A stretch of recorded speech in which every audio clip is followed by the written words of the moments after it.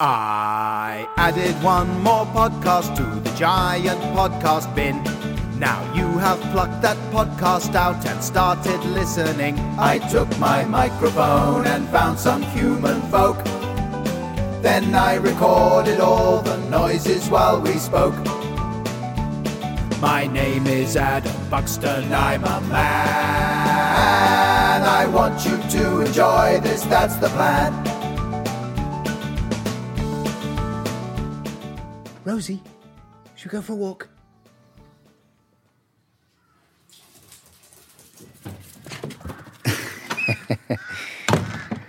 Good skidding there, Rose. On the wooden floor, mate. Come on. How you doing, listeners? Adam Buxton here. Welcome to this Snap election special. First of all, should we even be having this election? I mean, yes, Snap were a fantastic band, and I loved the power. But let's take a look at their manifesto. Like the crack of the whip, I snap, attack, front to back in this thing called rap.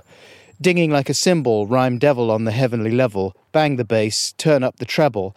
Radical mind day and night all the time, 7, 14, wise, divine, maniac, brainiac, winning the game. I'm the lyrical Jesse James. But can we trust Snap? Will they really bang the bass? Who will they bang the bass for? Will it just be a privileged minority, or will everyone get an opportunity to bang the bass? And of course, we've heard many promises from Snap about turning up the treble in the past. But can we... I'm going to stop now. Because they're called Snap. And it's a Snap election. There's probably a huge number of people making that same lame joke, isn't there? But I don't spend enough time on social media to know that. I'm just in my Michael Bublé out in East Anglia. Oh dear. How you doing, listeners?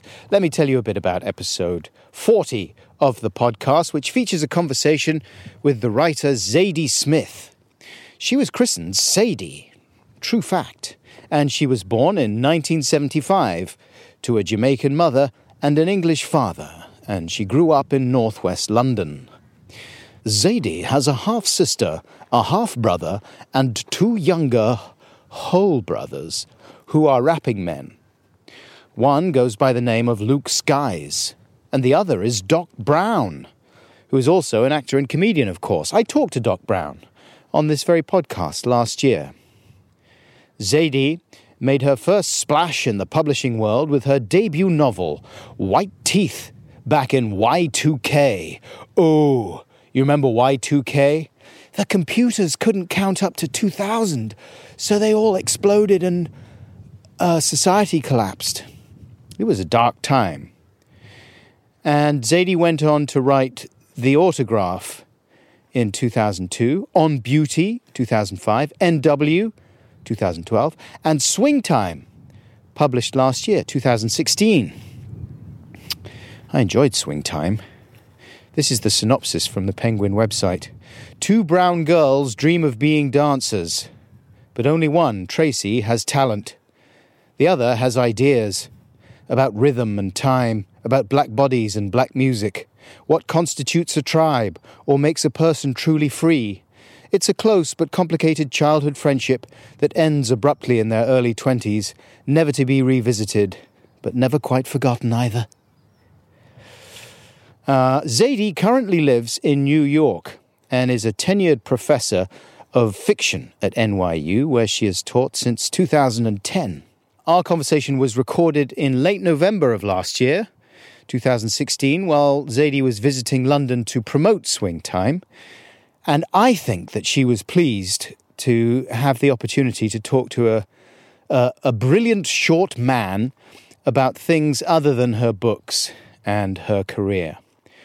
We spoke just a couple of weeks after Donald Trump had been elected president. So there's some fun nostalgia to be had, casting your mind back to those wacky, uncertain times before everything calmed down and got completely sorted out the way it is now. That's a bit of irony there. We also talked about music, focusing on Zadie's affection for John Lennon We talked about rapping a little bit. And at the end, being 90s guys, I forced the subject of Oasis on Zadie, and she rolled with it. Hey! There are also recollections of the late David Foster Wallace, the writer, thoughts on the often fraught relationship between mothers and daughters, and other deliciously toasty waffle. Technical note about this week's podcast. When I spoke to Zadie, my mic pack failed to record. So, sorry about the roomy quality of my contributions to this conversation, but I had to make do with what was captured on Zadie's mic, which I'm glad to say worked fine. So, without further ado, here we go. Ramble chat, let's have a ramble chat. We'll focus first on this, then concentrate on that. Come on, let's chew the fat and have a ramble chat. Put on your conversation coat and find your talking hat. Yes, yes, yes.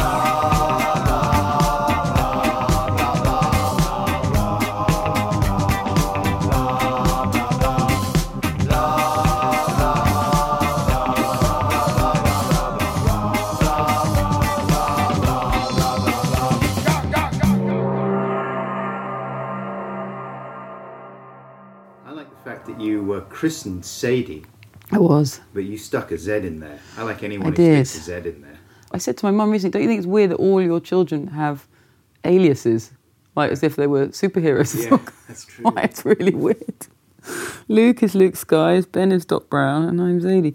I don't know why that's come to be. I mean, they were rappers. There was a formal reason for why they did that. Yeah. Rappers have to have another name. They can't really be called Ben Smith. I mean, they could be, but it's a bit weird. Future rappers might be. Future rappers, it might finally happen. Yeah. And for me, I've had this kind of preoccupation with a boy whose name began with Z, and I don't know what I was thinking. You know, when you're young, you have some strange ideas about how to get together with people. It obviously didn't work. Zadie. I always thought of Bowie as David. Because David had a sort of... he spoke that way. Him, you know, he's likely spoke like that anyway, as if there was Zeds flying around. I love it as a letter. I mean, it does mean grandpa in Yiddish, which I wasn't aware of at the time that I did it, yeah. In New York, that's really what it means more than anything, so... Yeah. That was one of the first questions I ever had when I read in New York in Barnes & Noble's, like age 23. I read From White Teeth, I was feeling quite pleased with myself, and the first question was, why are you called grandpa?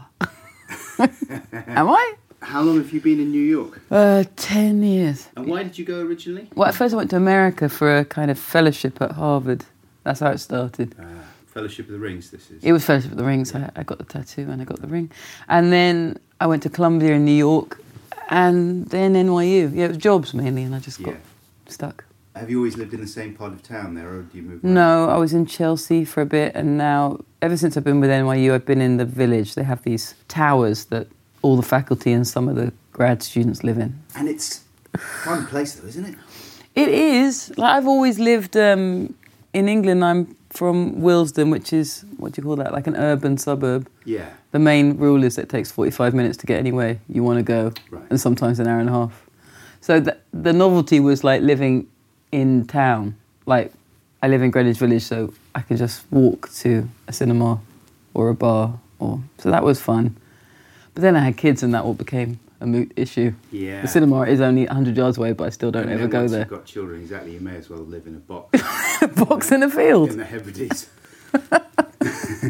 Because it really doesn't make any difference. Doesn't make any difference at all. But do you think you might have come to the end of your New York tether?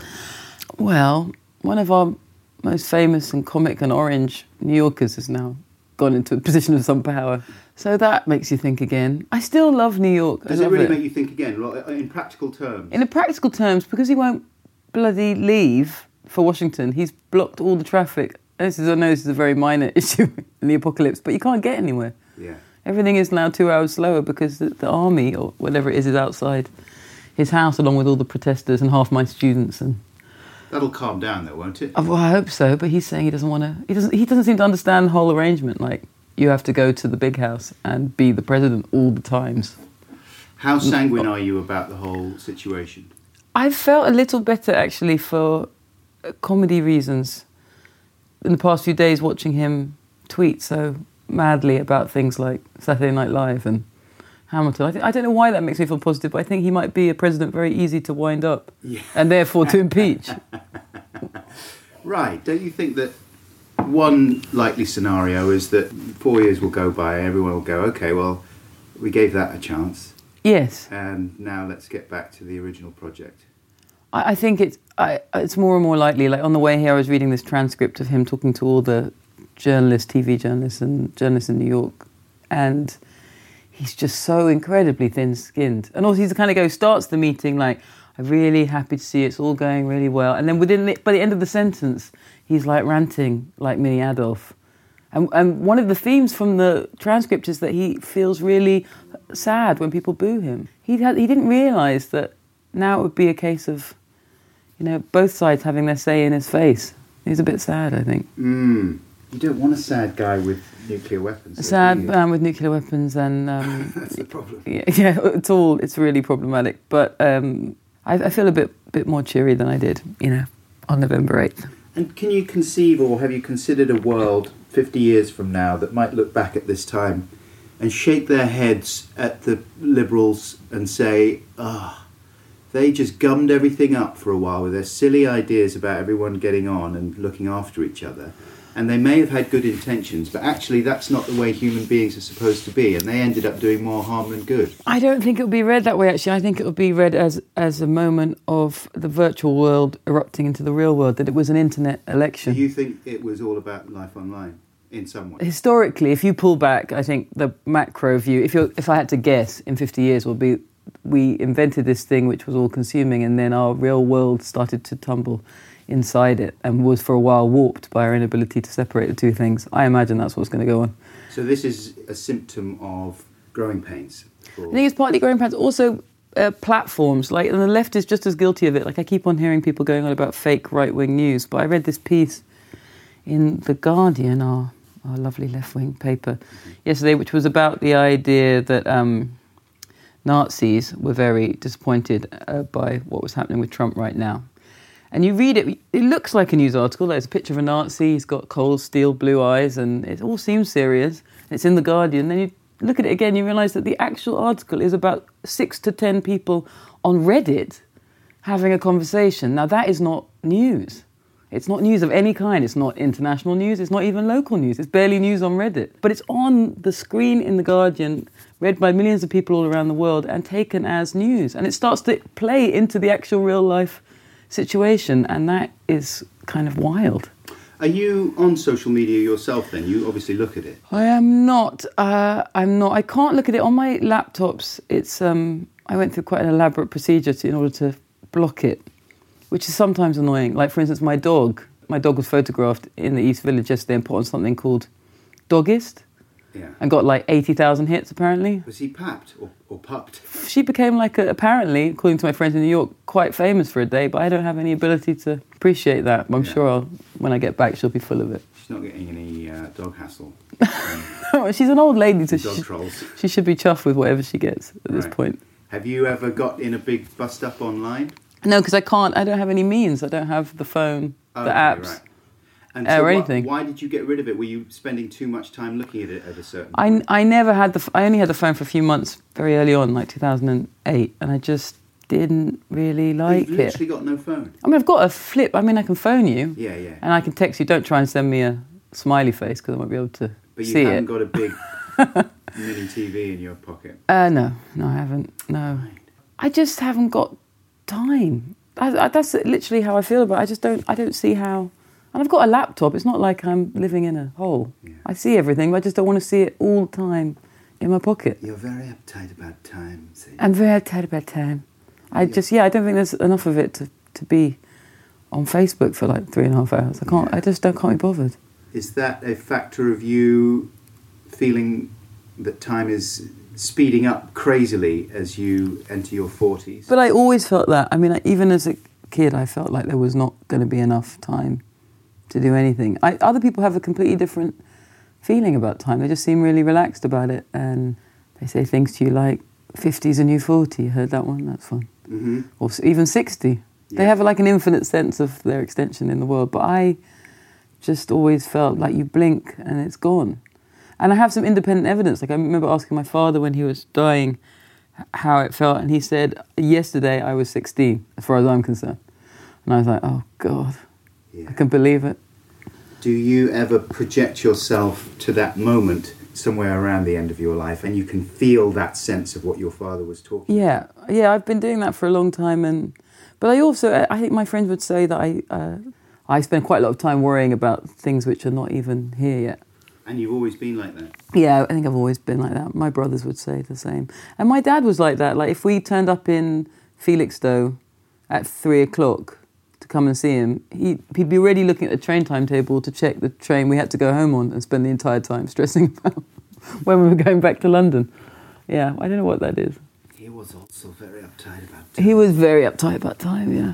And it rubbed off on you. It must have, yeah. And did that then sort of create a heaviness in you? I mean, I see a lot of you in the protagonist in Swing Time. Yeah. I guess I do. And like compared to my brothers, but I think they're all a bit melancholy, actually. Ben's a bit like that too, and my littlest brother certainly is. But, with light relief, like we all like to laugh a lot. Sure, yeah. Yeah, and we all like a kind of comic relief, yeah. But do you think of yourself as someone who's kind of sad? Am I sad? I think I'm more realistic about limits than sometimes a lot of people seem to be these days. Yeah.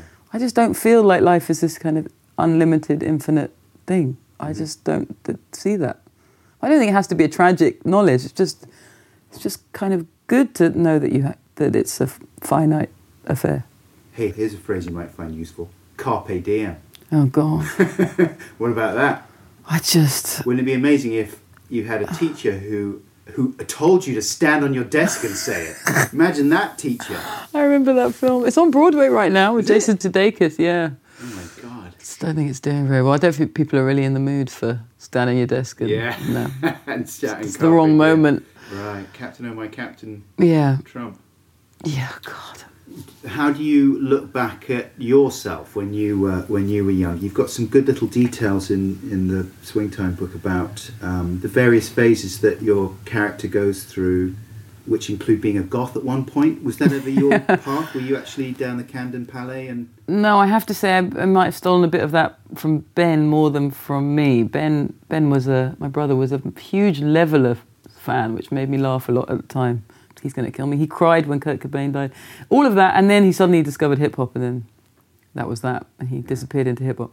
So I was never a goth, but I loved Camden, but I was not really in the goth scene. I was certainly in the sitting around smoking weed scene, but then so was the entirety of North London. That was what we did then. Have you drawn a line under the whole world of getting stoned? I just can't. I hate the fog in your brain. I'm so impatient with it. I don't like it anymore. I love getting drunk. That didn't finish. And that's the last pleasure left to the middle-aged person. Were you getting up first thing in the morning and skinning up? I was in college maybe a bit, but I was never a waker and baker really. For me it was a time issue. Like if you grew up in our neighbourhood, you always knew that person who'd been making an album, right, for 15 years. Yeah. Or who was going to do something, go and join football club, but never, because it was always going to happen. And I started thinking that weed was really the behind it all, just this delay in your brain. You think something's happening and then actually 10 years have gone by. What was your favourite thing to do when you were baked then? Would you listen to a lot of music? Yeah, it was always music. But I always prefer... And we used to smoke hash, which was tiny little smelly cubes of hash that you paid £5 for, and you had to get that £5 by having a whip round in the school and begging people and then agreeing to give them back a bit of this tiny cube. It's like an investment program. So you could only get a little bit stoned in the first place. But yeah, we used to smoke it and just listen to a lot of music. Listen to some boy from one of the posh schools play Wonderful Tonight on a guitar. Not, where do you go to? Oh God, stop. Sarstead. He's wheeling out the Sarstead. And what were you listening to back in those days? Ben would probably argue with me, but I think I started the hip-hop thing in our house because I loved De La Soul and Arrested Development and Dougie Fresh and Slick Rick and Moni Love. So I had those early tapes. But then Ben certainly, and Luke, of course, my littlest brother, went on and became experts beyond experts. I liked a lot of, what you call emo stuff now, like Tori Amos. A lot of crying to Tori Amos. Right. And early Radiohead, and maybe there was even a Lenny Kravitz Summer. That's a depressing idea. Mate. And also pop music. I just loved pop music. I loved Top of the Pops. I loved those stupid records where they had the countdown on them. Yeah. I loved all pop. But you liked kind of jazz and stuff when you were growing up? Yeah, and I liked a lot of like 30s, 40s show tunes. It was a large part to do with my parents' record collection. There was a lot of Dylan, and all my family are massive Dylan fans. And a lot of the Beatles. And also, you remember in those days with your parents' records, there was a kind of chronological... You could learn something, Things were in order, more or less, and you knew that this was from the 30s, 40s. This was the rock and roll they kept on banging on about like it was the beginning and end of all human life. And then your little records from Our Price you added, and they'd say, that sounds just like the Kinks, or that, and you'd say, shut up! It's my music! But it was like that. And you kind of find things out in time, like when you found out that John Lennon had been killed, it was usually at the end of listening to all those albums, and for me anyway, I experienced it like it had just happened. I was so sad about it. Yeah. And I bought that film, Imagine, you remember that documentary? Sure. And cried a lot. But it had happened when I was 5 years old, but you kind of experienced it as your history somehow. That's the film that has him and Yoko at the big white piano, right? Yeah. And also, I think, in that film is a scene where this crusty... it comes to his door. It's an amazing scene because beautiful. You couldn't conceive of it happening nowadays. No. It probably wouldn't be able to happen because there'd be so much security gates. Yeah, he comes to the front door of his enormous house and Yoko's standing by him. And it's a very beautiful hippie tramp. He looks like Jesus. I mean, he's really good looking, blonde, and he wants to know something about a line in one of the songs, like a single line. Oh, you're going to carry that weight a long time. Yeah. And John really tries to listen to him. He's a bit impatient, but he just says, I write about whatever happens today. Like I think he says, I took a good shit today, or I had a coffee, or I love my wife, but it's about my life, and whatever it means to you is fine, but there's no secret message. You weren't thinking of anyone in particular when you were singing all of it. How could I be? How could I be thinking of you, man? Well, I don't know, maybe I don't care me, but it's all somebody. I'm thinking about me, or at best Yoko, if it's a love song. I'm saying, I had a good shit today, and this is what I thought this morning, and, or I love you, Yoko, whatever. I'm singing about me and my life, and if it's relevant for other people's lives, that's all right. For me, that film, I watched it over and over, and I just found Lennon to be such a extraordinary person, like a kind of hero. And then at the end, where he gives it all up and goes to raise children and bread for 5 years. The bread-making years. Yeah, I was very moved by the whole conception of that kind of artist. Did you read enough about him to find out all the bad things as well? And then how did you find it? I haven't thought about this in years. That's so funny. Yes, I did. I read the Philip French, and I was really kind of obsessed with him for a while.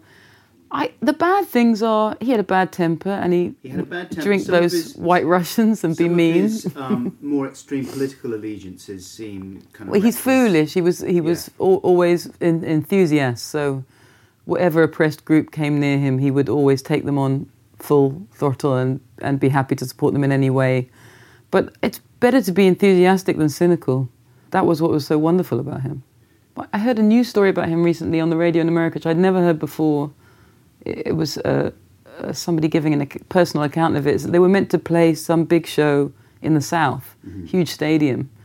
And when they got there, George noticed that the seating was segregated, like there were signs saying white people here, black people here. And John said, we are not playing this show unless you change that. And it became this huge incident, like the mayor came and said, we can't change it, that's the law. And John just said, well, look, then we're not playing. And it was, 25,000 people, and there was only 2 hours to go. I tried to think of any contemporary artist who would have the balls to do such a thing now. All the money wasted, all the time, everybody screaming at you, all the politics, and they just held their ground, and in the end, it was unsegregated. Everybody was allowed to pour into the stadium as one. And it set a precedent for other venues as well. His kind of heroism is in many, many different elements, but he was really a big deal for me when I was a kid. Yeah, he was unafraid of being very honest in a way that few people are these days. Yeah. And now people try on what seems to be honesty as a bit of a pose, but it's usually an effort to push a few buttons, Right. and you feel like this is not the whole story. No, he was honest, and it was often self-wounding. Like, people ridiculed him so much, particularly the British press. They just couldn't get on with him, you know, the idea of this loudmouth Liverpudlian, always said what he felt, and never did what they want him to do, like marry a nice girl or... Yeah, the rage that people still have, the horrible things that people say about Yoko online and things like that. That's incredible. It's so weird. Yeah, I know. Just think, listen to yourself. He was so happy with her. It's quite painful to think how happy they would have continued to have been. She's such a legend in New York, you know. She's a really awesome person.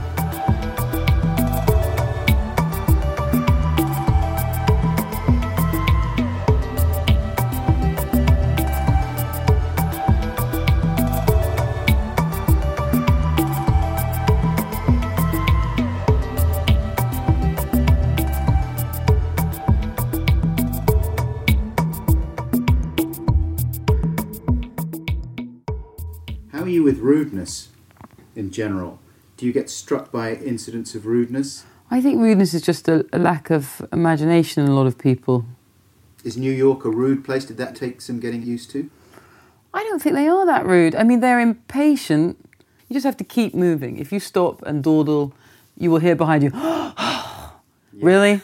Really? You're like, just give me a second. But I know I can be rude. Like, when I'm in the middle of working or writing, I just don't want to really deal with anything else. You know, I don't want to think about anything else.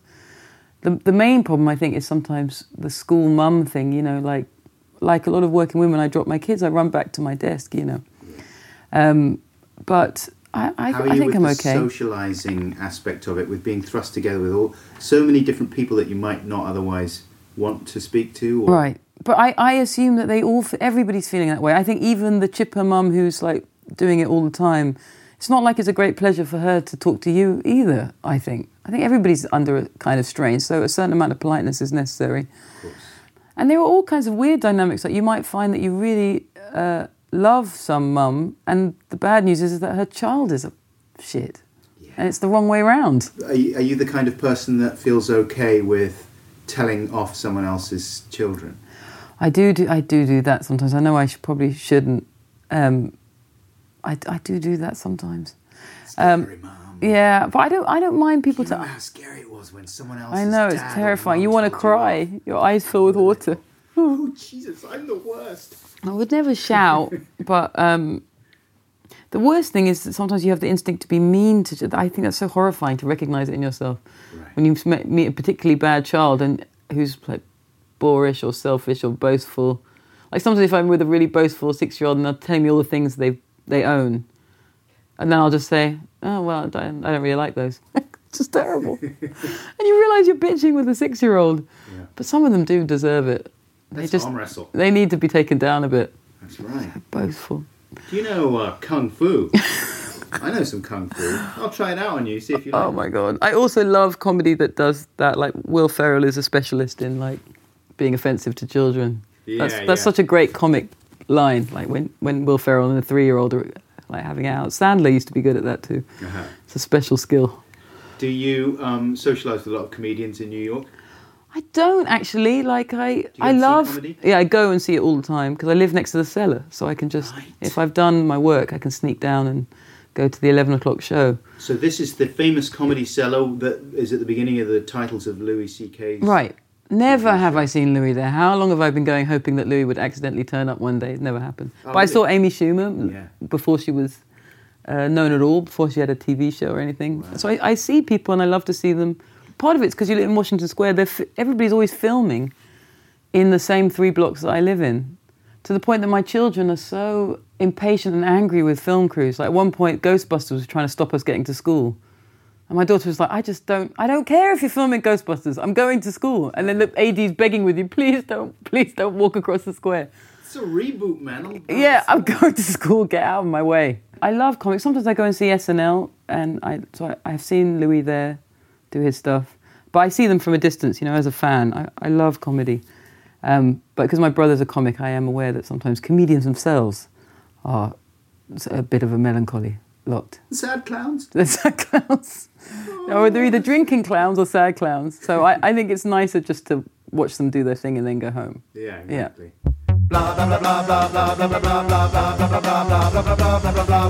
I saw a photograph of you with some other literary lions. It was a big literary lion pack. Oh, yeah. You, Jonathan Franzen. Oh, God, that was such a long time ago. David Foster Wallace. Yeah. Yeah, it was a festival in Italy. Right. And Nathan Englander and Jeff Eugenides. That was... Obviously, it was before David died. It must have been 2006 or something. Uh-huh. I had been living in Italy, so I knew the festival and the festival organisers. I'm sure that's why I was invited, and I was the only girl. I remember the main thing being how funny it was to see these literary lions in their like underpants in the swimming pool. I remember finding that was a very funny thing. At one point, they were all playing some kind of American game that you play in a pool, like Marco Polo or something. I thought, this is something to see. It's like Jonathan Franzen in a pool with Jeff Eugenides. How long were you it all was at? a funny it just thing. The one day? No, we were there about a week, I think. So we'd see each other every day, and so there was hobbing and nobbing. There was hobbing and nobbing. I'd met everybody before, but never spent such concerted time with them, I guess. Maybe it was the first time I'd met Jeff Eugenides. Did you already know David Foster Wallace? I did know David from writing to him as a fan as a kid, and then he'd written back, and then I'd met him a few times in New York at the New Yorker Festival. But it was the first time I'd spent any time with him. Was he different to the person you expected him to be? Not really. I expected him to be an extremely polite and self-conscious Midwestern boy, and that's how he was. Sometimes it would slow things up, like you try and have lunch, and David would be so preoccupied with the waiter, you know, that if the waiter was happy or if we were being obnoxious to the waiter, or you can imagine these kind of spirals of that it would be quite hard to order food and get on with your day. He was also very attached to dogs. I remember going to one event one evening, and he spent the whole time communing with like a Labrador in the corner of the party. So it was those kind of things. What was the book that made you a fan of David Foster Wallace? What was it, his articles? I can't think of the first one I read. It might have been Broom of the System. I read it very early and read Infinite Jest in college. Did you read the whole thing? I did. It was such a labour. And it's not in any way my favourite book of his. Yeah, what is? I really like the essays, A Supposedly Fun Thing. But the one I teach every year is Brief Interviews with Hideous Men, which, because I know it so well, I think is probably my favourite. I think it's a really brilliant collection. Yeah. Yeah. Is there something in there that stands out for you? I think all the stories in there are pretty extraordinary. There's one called Church Made with No Hands, which is a very weird Joycean story towards the end, which I always find very beautiful. Uh-huh. Yeah. Did you see that film with about his speaking tour? No, I didn't. No. I mean, the guy who wrote that is my colleague at NYU. I just feel that anyone who had even a passing knowledge of David, not even personally, but who reads him, would know how absolutely mortified he would have been by these projects. So I just don't really get it. I don't watch any of them. But it was interesting because that was my introduction to the whole world of him and his books. So it was quite good. It served quite a useful purpose. Well, that's a good thing. Yeah, I guess if people don't know him and want to know about his writing... Because he totally passed me by. And I realised that I'd made a completely facile, superficial judgment about him because of his bandana. The bandana was quite annoying.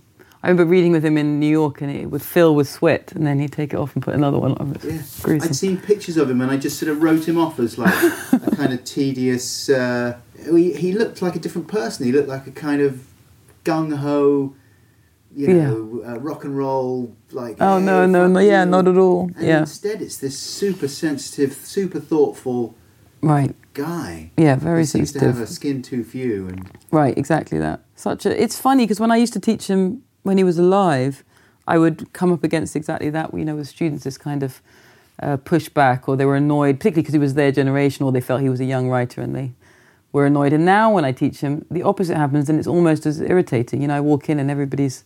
fawning. Yeah, they're like in the Church of David, and nothing can be said that isn't, as every line was perfect. And I think that seems kind of silly as well. Yeah. And he wore the bandana purely because he sweated so much. I think that was the main reason, to keep it out of his eyes. Right. Speaking of colleagues that you have who are creative, What's your policy on dealing with someone you are friends with or you know who makes something you don't think is very good? How do you deal with that situation? I think it's better to be supportive of a friend. Right. Should that be a blanket policy, or should you get into like, can I give you some constructive feedback? I so rely on the honest opinions of my friends that when we were younger, certainly, I think everybody was a bit more flexible in terms of critique. As you get older, I think people do batten down the hatches. There's a kind of form of self-protection. But there's so much delusion, like sometimes I'll perhaps send a very supportive... The answer is I would always send a nice email. I won't send a nasty email. So I'd send a very nice email about somebody's book that perhaps I didn't love.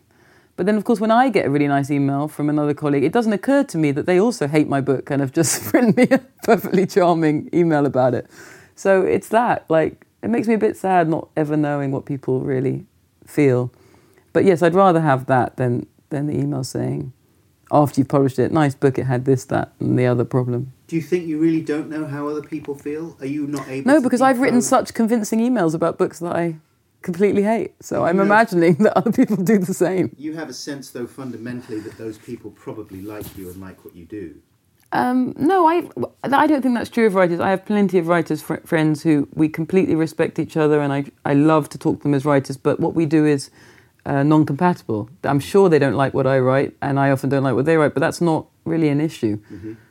Writing is a kind of broad church, and I can recognise someone to be absolutely a writer, a genuine writer, without them being my kind of writer. Mm-hmm.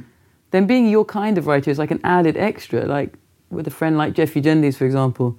It's just incredibly good luck that I both like him, he's a good friend, and his writing is up my street. But that's not that common, I think, between writers.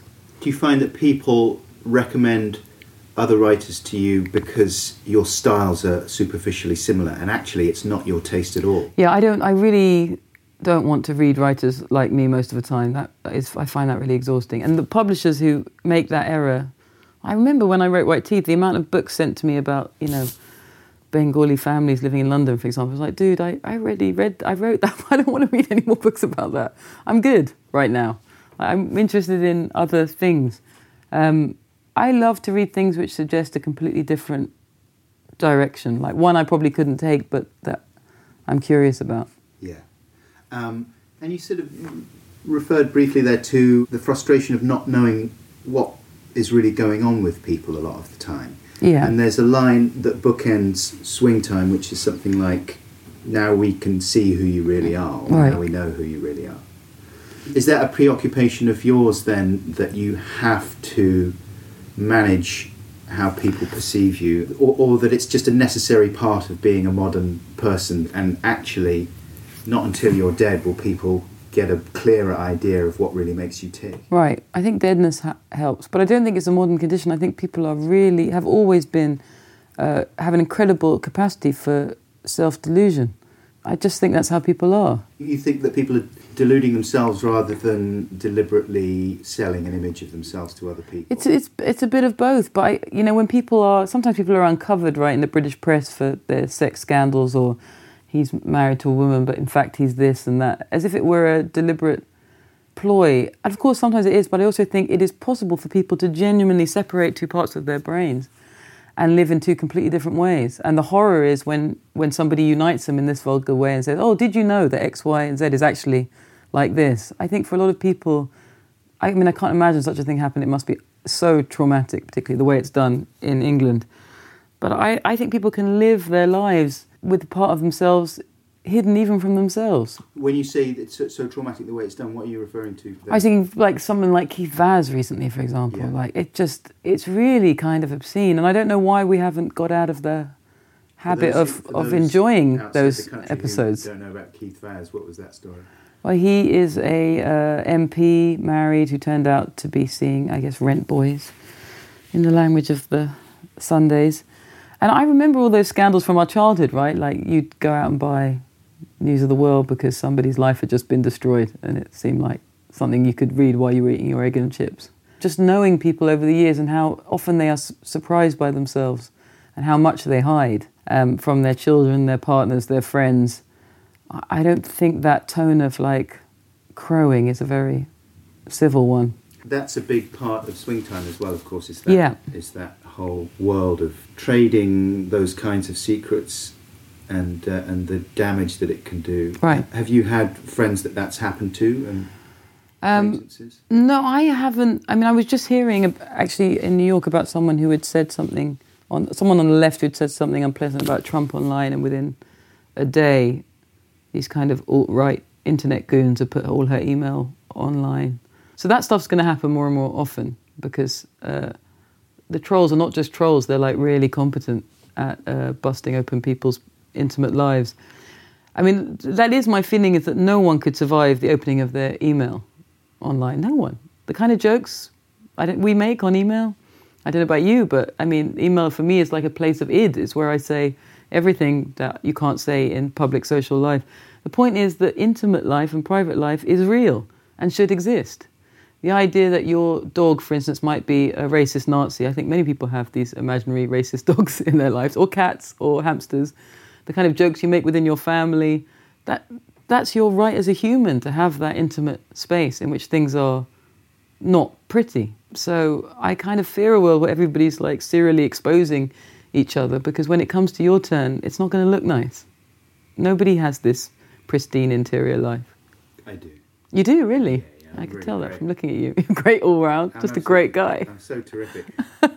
Sometimes I wish I could publish my emails, because Just then people to would show. have a clearer picture of the grandeur. great I am. Because obviously they think I'm great, but they don't need They don't know the half of it.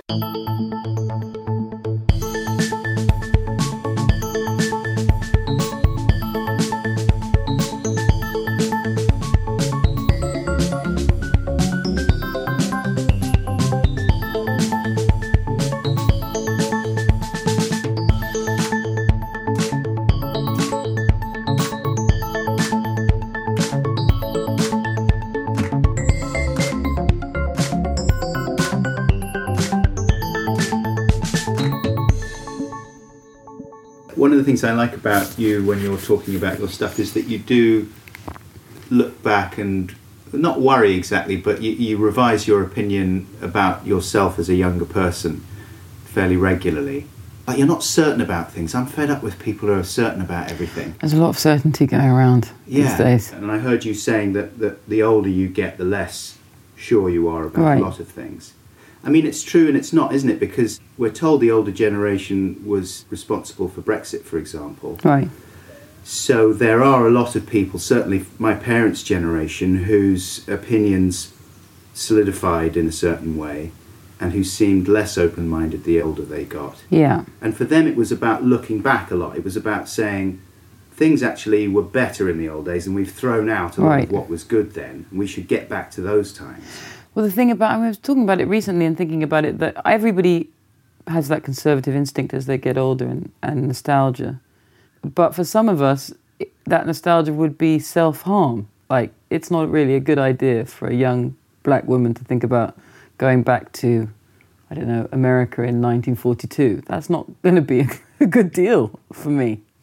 And so the problem with the kind of nostalgia you're talking about in your parents' case is that it's only really accessible to some people. And it leaves a lot of other people out. Like in England, you'd be leaving out, depending on how far back you went, women voting, children going up chimneys. I mean, the past always looks pretty from a certain view. And I know England has a lot of nostalgia for Victorian life and for Edwardian life, going on the basis of the TV shows we've been presented with recently.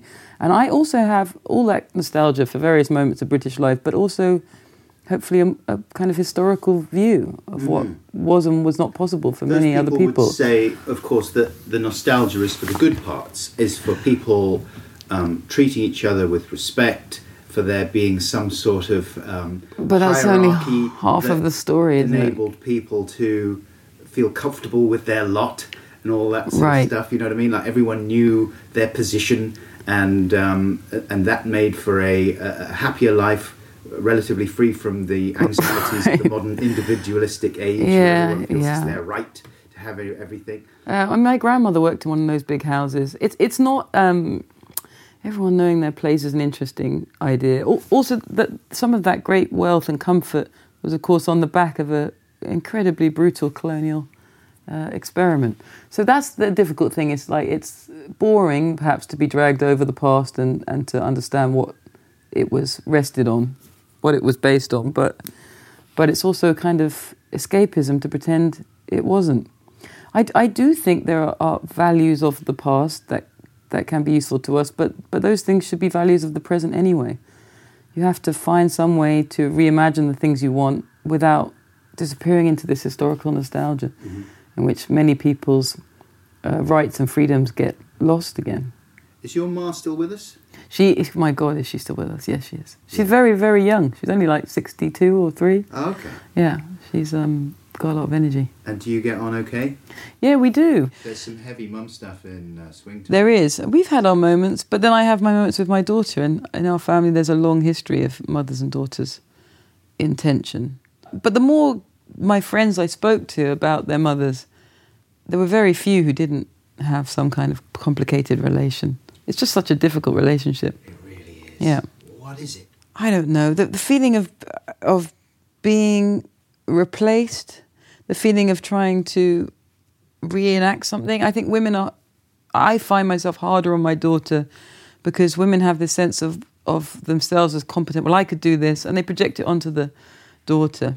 Whereas the son, you just think, hello, you little helpless idiot. Yeah. What can I do for you? Yeah, you'll be all right. And that's how the patriarchy is made, basically, unfortunately. Women are very soft on their sons, aren't they?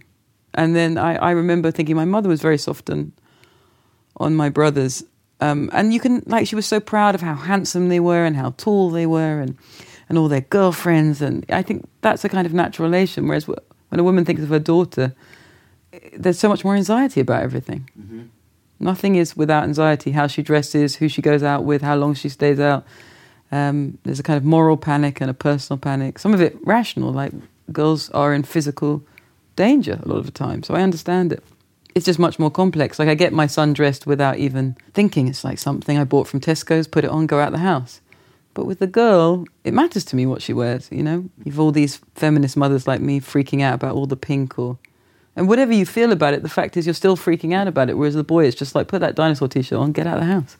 There's certainly a huge weight of expectation and cultural baggage that applies to a girl in a way that it doesn't to a boy. Right. Still, you know, but it is weird. Like, I found with my daughter that at every point felt as if I was laying out as many options for her as it was possible to do, but still, for whatever reason, she was gravitating towards what you would consider to be traditional things that girls... My daughter's the same. I am a strong feminist, but that aspect of it basically is patriarchal, which denigrates women's instinctive interests and pursuits. I think is really depressing. I do it with my daughter because it was done to me and I find it hard to avoid. But when I'm saying to her, don't watch that show, what am I really saying? That shows full of girls are bad news, stupid, boring? What am I trying to imply to her? It's like a constant denigration of the things that interest her. Mm-hmm. Don't be interested in clothes, don't pick up that doll. I think you have to find a way to make the feminine not a humiliating place to be.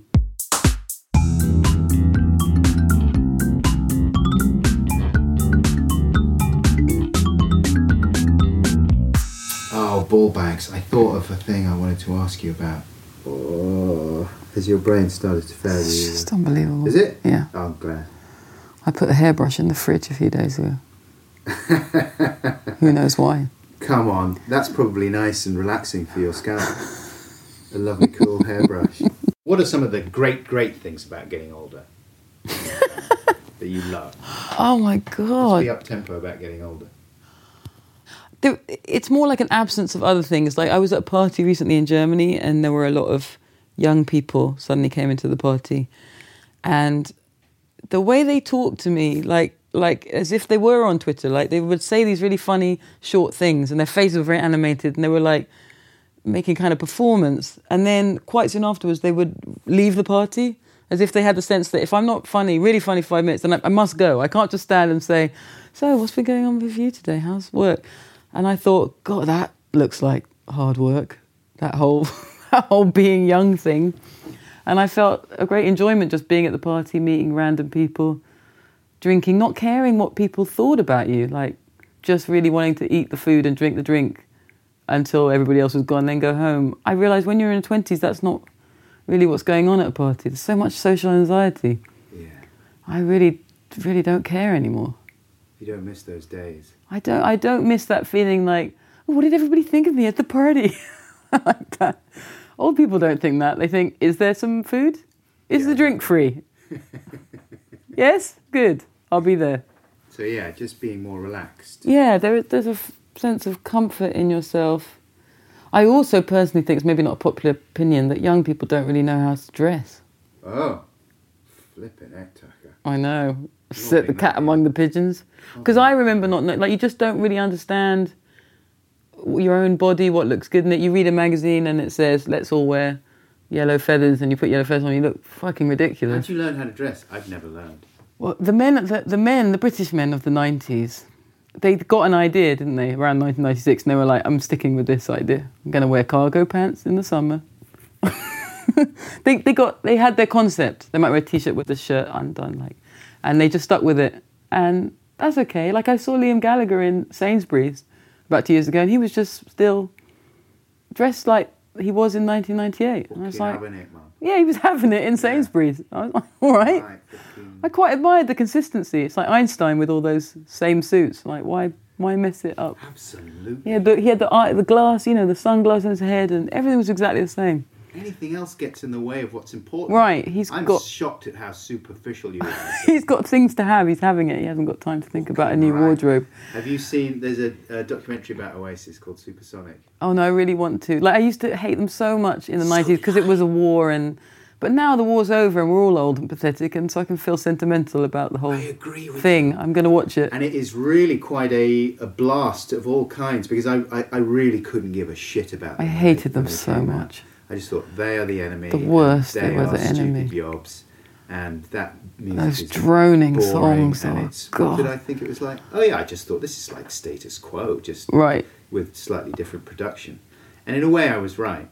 But you were Team Damon, back in the days. I was sort of Team Damon. Maybe you were Team Brett. I didn't like Country House. I was Team Jarvis. Oh yeah, Jarvis. Well, Jarvis still. I mean, he's king. That was the right decision. Yeah, but actually, watching the documentary is terrific, and you are reminded of what a force of nature they were. That's the thing, and they were hilarious. And they came down to London, and they've had it. They bought massive houses in Hampstead, and they were always funny. And they didn't care. They genuinely didn't seem to give a shit. No, which was funny. And I quite admire Noel's commitment to his art. Like, he had a thing he wanted to do, and he just did it, undeflected by anybody's opinion, certainly by fashion. And he had that sideline in absolutely hilarious interviews, which is one of the great treasures of the 90s, just reading over the things he had to say about everybody. I mean, it really is a snapshot of a different world in all kinds of ways. It's a different world, yeah. Just on the cusp of the internet, all still tabloid-driven.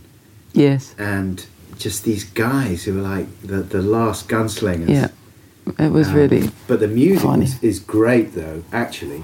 It totally passed me by, but of course people got into it. It's brilliant, some of it. There were just some boys in our college who had the control of the jukebox, and they just wouldn't let it go. It was just that all day long, and it began to drive you mental. But yeah, fair play to them. Yeah. The 90s. The 90s. The 90s. The Yardankities. I never understood. You remember that joke in Brass Eye? He's talking about drugs. Why has the 90s turned into the Yardankities? And I always thought, what does that mean? Doesn't mean anything. And then I realised that it was like, no, he's saying... Yardies? Is that what he means? No, it's like, instead of saying 9, as in no, everyone's saying, yeah, danke.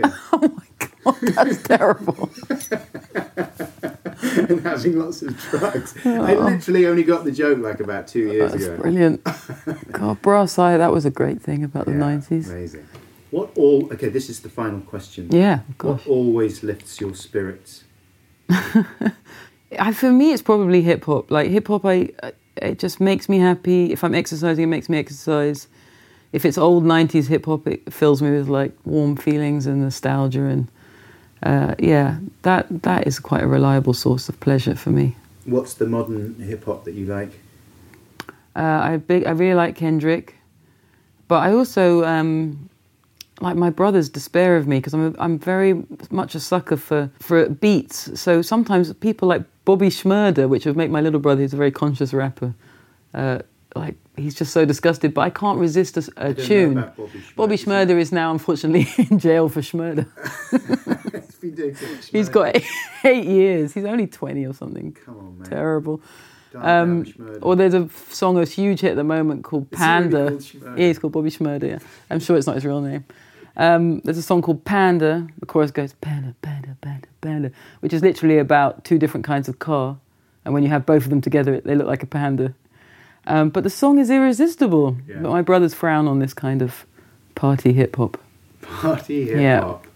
I like party hip-hop. Yeah, me too. What about Frank Ocean? I love Frank Ocean. I feel for him. I think it's so hard to be famous in that way and to have such a delicate and interesting talent. But at the same time, I hope he finds a way back to his natural abilities, which are very large. I hope he doesn't spend too much time agonising. But we've seen this before. He's young. He maybe doesn't know. But we've, as old grizzled people, have seen this process before, and so I'm sure he will return to us in new form. As long as he doesn't start schmurdering people. He's got to not schmurder, but he doesn't seem the schmurdering type to me.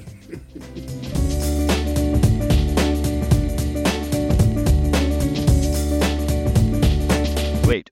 This is an advert for Squarespace. Every time I visit your website, I see success.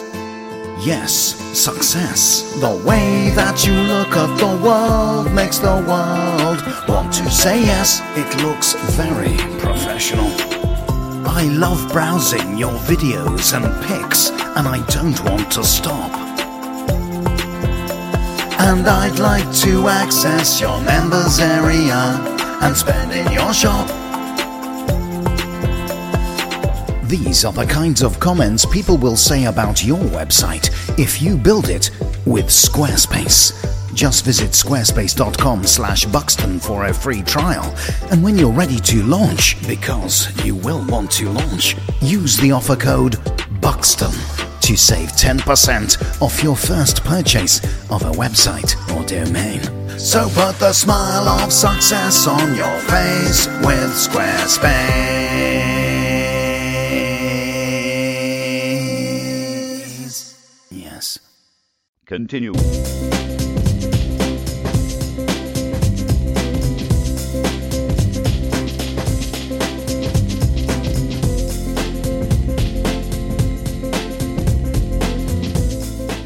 So there you go, Zadie Smith.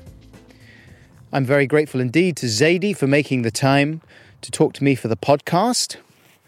And I do recommend Swing Time, even though, you know, the whole appearance on the podcast was not a promotional opportunity for her. She was just up for coming along and chatting, which is good. Because, you know, the podcast is seldom an effective promotional tool. I'm an effective promotional tool, but not the podcast. Just because I never know when the interviews are going to go out. Like, some are easy to edit and they go out fairly quickly and it seems like the right time to put them out. Other ones, they take a little bit longer and they sort of sit around for a while, maturing. So it's all a bit arbitrary. Anyway, Rosie, where are you? Oh, there you are. Rosie, come over here. What have you found? Don't antagonize creatures. I got a tweet from someone today, in fact, saying, I'm a bit worried that you think it's funny to let Rosie attack wild animals. Not cool. Well, first of all, Rosie very seldom comes into physical contact with anything she chases, do you, Rosie? They tend to get away from you immediately. I think years ago she duffed in a squirrel quite badly, and I told her off. I don't like to encourage Rosie being antagonistic towards her fellow animal buddies, but at the same time there's very little I can do about it sometimes if she shoots off in a hairy bullet style. But certainly if, I saw her bullying a vole or a larger creature, in close proximity, I would step in and mediate, get them to sit down and talk about their problems, and be a sort of animal ACAS. Anyway, that's pretty much it for the podcast this week. But before I go, exciting news for you podcats or quartermasters or however you identify.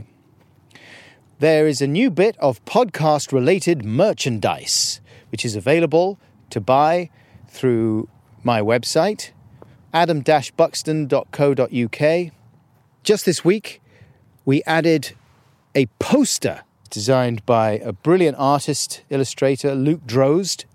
He has, I'm very glad to say, created a poster especially for the podcast, and it's a beautiful nature scene with a little figure representing me and one representing Rosie down at the bottom. And it says Ramble Chat on it, and we have signed, both myself and Luke, about 30 of those posters, I think. So snap them up while you can. So, yeah, I've got to think of new ways of wrapping things up. So, kind of like that, really. So, sort of like, kind of a little bit like that. That's not the way I'm going to go with wrapping things up. Instead, I will say thank you very much to Seamus Murphy-Mitchell for his production support. Thank you also to Matt Lamont for his edit skills. And thank you to you for being kind enough to download this podcast and to listen right the way through to the end. Please listen to the final song and follow the instructions therein. A lot of people say to me, "What are the lyrics of the song, Buckles?" Well, I have tweeted the lyrics to the song on several occasions, and it would be easy to find them if you felt motivated, but it doesn't stop people asking. I can understand your lives are busy and you don't have time. So let me tell you that the lyrics are like and subscribe. Please like and subscribe. Give me a little smile and a thumbs up. A nice little pat when my bum's up. That's about it, really. Till next time we're together. Go carefully. Tread lightly. I love you. Bye! Oh, I wish you wouldn't do that. Sorry, Rosie. Like and subscribe. Like and subscribe. Like and subscribe. Please like and subscribe. Give me like a smile and a thumbs up. Nice take a pat when my bum's up. Give me like a smile and a thumbs up. Nice take a pat when my bum's up.